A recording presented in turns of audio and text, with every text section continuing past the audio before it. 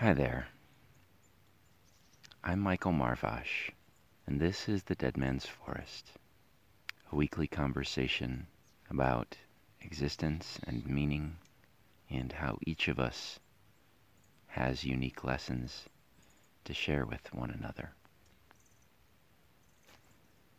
I want to express today how special it is to be here with you. The conversations that we have with one another, with everyone in our lives, are the stuff that our minds are made out of, in a very similar way to how the food we eat is the stuff that our bodies are made out of. And so, by giving someone the gift of participating in a conversation with them, a real conversation where you say what you really think and you really listen to what they think, you are giving them the gift of becoming who they will be. And that seems pretty special to me. So welcome, and thank you for being here. It's November now. It's been a few weeks since I've been up to the mountain, and I can see how it's changed. The flowers that I saw along the sides of the road last time, the beautiful yellow flowers showing their fall colors, are now brown, and they just blend in with the background, with the rest of the grass and the sage and the plants that have all lost their color in preparation for winter. I walked down the trail to my normal place for recording, which is in a stand of kind of young evergreen trees. And on the path I passed some bushes, some kind of gnarled and twisted, but tall bushes, maybe 8 or 10 feet above my head, that have all lost their leaves, and so it's just a thick bramble of branches. And flitting amongst those branches were a bunch of little birds talking and singing to each other. I think you can probably hear them in the background. I hope you can anyway. And it was a nice feeling to hear that conversation going on around me as I walked by. So I went down to my normal place for recording and found that it was very quiet. The little birds seemed to be, I don't know if they're finding food in these or if they just feel safer in them when the weather is colder, or maybe it's warmer. Maybe the cold wind doesn't blow them around as much. Whatever the reason, they seemed to be gathered here, and I liked to hear them. So instead of recording in my normal place, I walked back here. So I do hope that you can hear it, because it is something that I would like to share with you. Another effect of the fact that it's been a few weeks since I've been up to the mountain, and in that time I have recorded 3 conversations, some of which I have shared with you in DMF 20, 21, and 22, but one of which I have not shared with you, my conversation with Jason. And so, as I like to do in the Dead Man's Forest, I want to continue the conversation over the last few weeks. I want to reference the things that I talked about in DMF 19, the things that Stephen and I talked about in DMF 20, and the things that Nancy and I talked about in DMFs 21 and 22. But since you haven't heard the conversation between Jason and I need to try to avoid too much referencing the things that came to me out of that conversation. It's an interesting little puzzle, I suppose. The dance of the conversation needs to stay on one part of the floor and not wander into this other part where I haven't taken you yet. But we will get there. In any case, think back to DMF 19, and a lot of what I talked about there was the beauty of life because of its transience. That was the feeling that was put into me as I was driving up to the mountain and seeing all of the fall colors. But as I was re-listening to that episode, really, the thread that I pulled out of it was about letting go, about how the example I used in that was letting go of that rock. If you want to do something in the world, you have to let go of it. If you want to throw a rock or make a piece of artwork or have a child or be in any relationship, all of those things require you to let go of something, to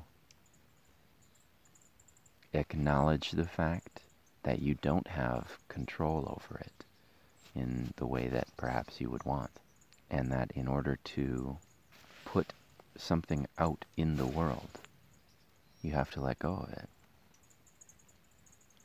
Stephen and I talked about authenticity and being true to how you think you should be and not how you feel like other people think you should be, and about how you have the ability to make changes in your life, sometimes drastic changes, in order to accomplish that goal.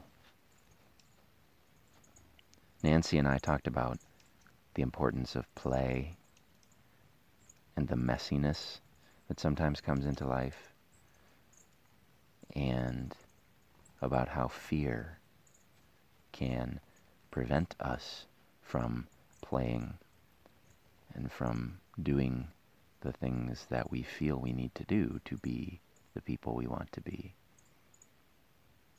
So my task today is to weave all of those threads of conversation together and to share with you some of my thoughts on them that I have had between those episodes and this one. It seems to me that, as I said earlier, in order to do, we must let go. Because doing is always putting something out in the world. It's always taking an action, pushing against something, causing something to happen. And those things that happen outside of us, as I said in DMF 19, are controlled by either the forces of nature, gravity, momentum, inertia, resistance, as in my example of throwing a rock or something like that. In the human world, the rules are ones of aesthetics and social acceptance and cultural norms and trust. All of the forces that bind us together as human beings and as a society, those are then the forces that determine how your work will be received by the world. I just had to pause for a second for a plane to fly overhead, and all my bird friends have now left. I don't know if those two things are connected, but it's very quiet now.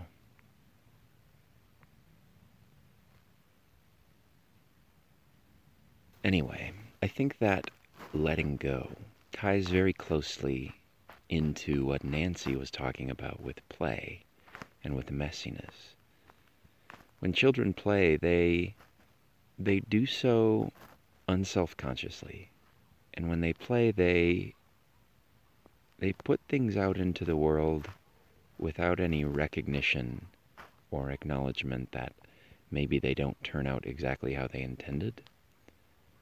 Perhaps it's because children have not yet learned the control they have over the things inside themselves, and even the small measure of control they have over the world outside themselves. They simply roll with what happens.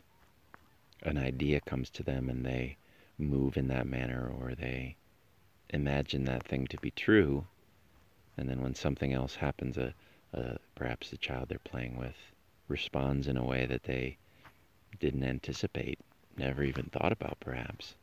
They just roll with it. They just improvise. Because the idea that they might have had some measure of control over that other person's response or that other thing's response has not yet occurred to them. And as they grow older, as they grow into adults like we have, they learn more and more the level of control that they have. And that's good. That allows us to do amazing things.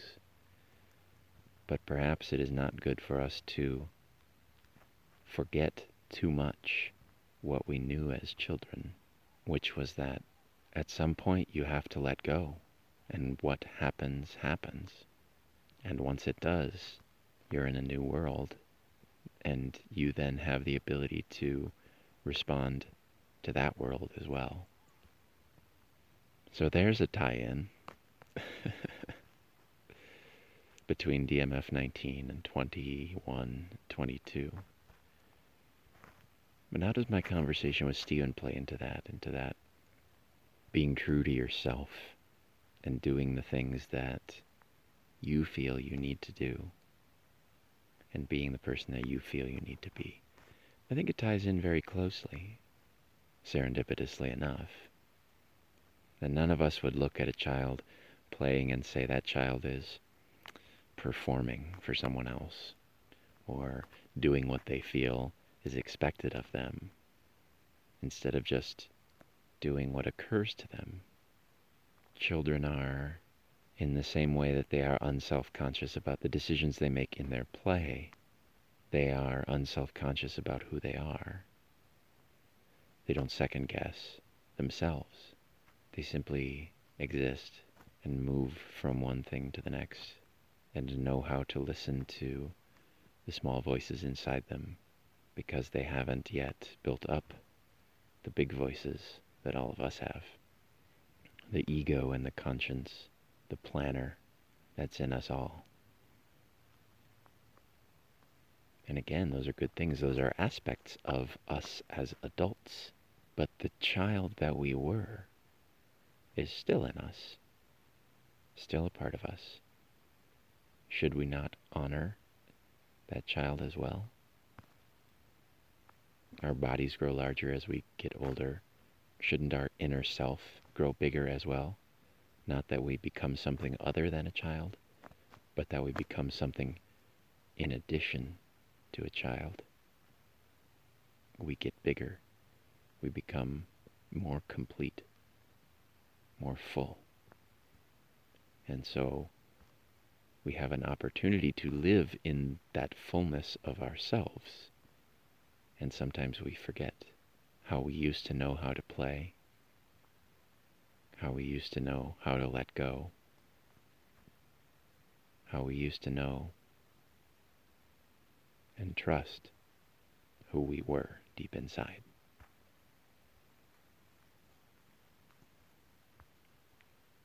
It occurs to me that as we move through our worlds, perhaps all we're doing is playing or not playing. Perhaps all we're doing is either putting things out into the world, letting go to see what happens, as we do when we play as children, but also as we do when we, for example, enter into a committed relationship. When we talk about letting go in the context of relationships, what is it that we are letting go of? I thought about this, and I think that what we're letting go of is all of the reasons to not do what we've decided to do. To explain that a little bit, I think we're all familiar with the advice that is often given when we're trying to make a difficult decision, to make a list of pros and cons. Put down 2 columns and list all of the reasons not to do the thing in one column, and in the other column list all the reasons to do the thing. And you can weigh them against each other and use that to make a decision that you can be satisfied with. This process never worked very well for me, simply because I was always aware of the fact that there had to be reasons to do something or not do something that I wasn't thinking of. When I make a list of something, I like it to be complete. And as I would sit there making these pro and con lists for decisions, I was sure there were reasons that I was not thinking of, in exactly the same way as there are ideas that no human has ever thought, and there are truths that we have never encountered. The universe is so much bigger than us. We can't think of all of the reasons. We can't think of every single argument. We can't list exhaustively all of the pros and cons for doing something or not doing something. That idea is absurd to me. But I realized that the point of making that list is not to complete the list. And I realized that when you decide to be done with that list, it still has not helped you make the decision, because all reasons are not created equal. And as you sit there staring at your reasons to do something, to not do something, to enter into a relationship with someone, or not to, in the specific example that we're talking about now, eventually you just go with your gut. Reasons be damned. And what you're letting go of when you do that is all of the other reasons. If you choose to enter into a relationship with someone, what you are letting go of is all of the reasons not to, because they can't matter any longer. And if you choose not to enter into a relationship with someone, what you're letting go of is all of the reasons to do so, because they can't matter any longer. And so it seems like letting go could be the method by which we make decisions. When we decide something, truly decide to do it with our whole being, that requires us to let go of all of the reasons not to make a different choice, because now they're in the past. And that process, that exhaustive process that we do as adults, is exactly what children do effortlessly. They let go, they make the decision, and then they move forward. Maybe that's what the last few conversations in the Dead Man's Forest have been teaching me. And that's what I'm reflecting on today.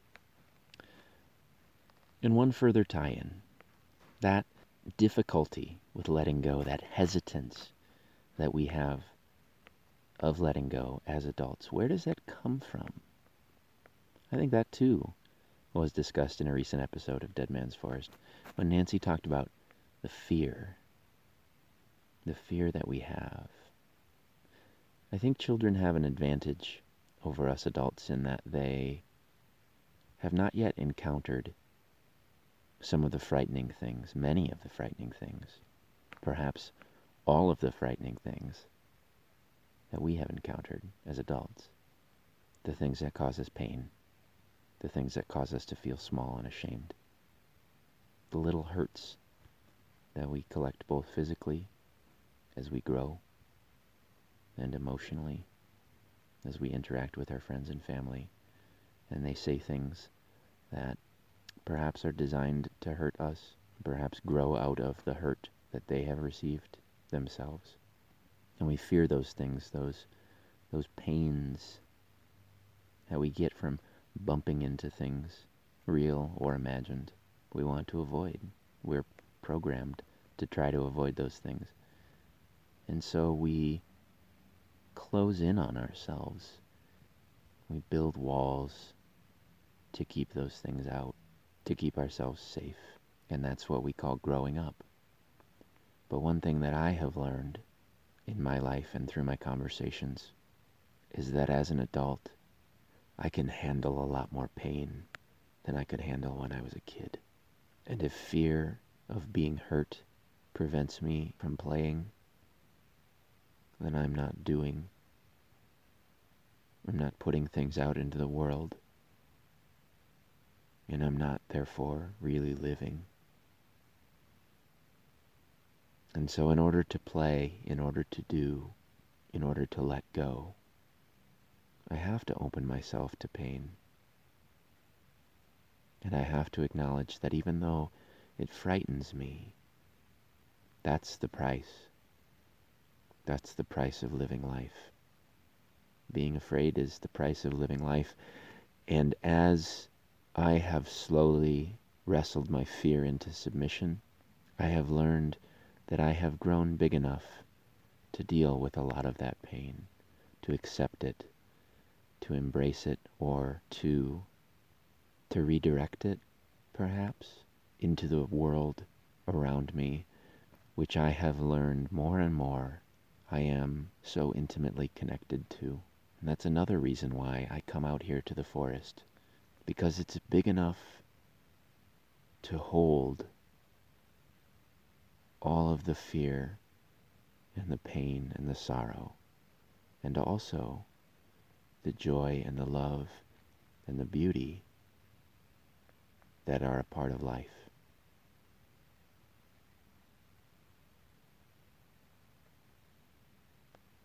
And so perhaps the conversation in the Dead Man's Forest is also in part about learning how to grow up, learning how to get bigger, learning how to become more complete human beings who can embrace our adulthood and our responsibility and our fear and our ability to let go and our ability to do and all of the other things that come with existing.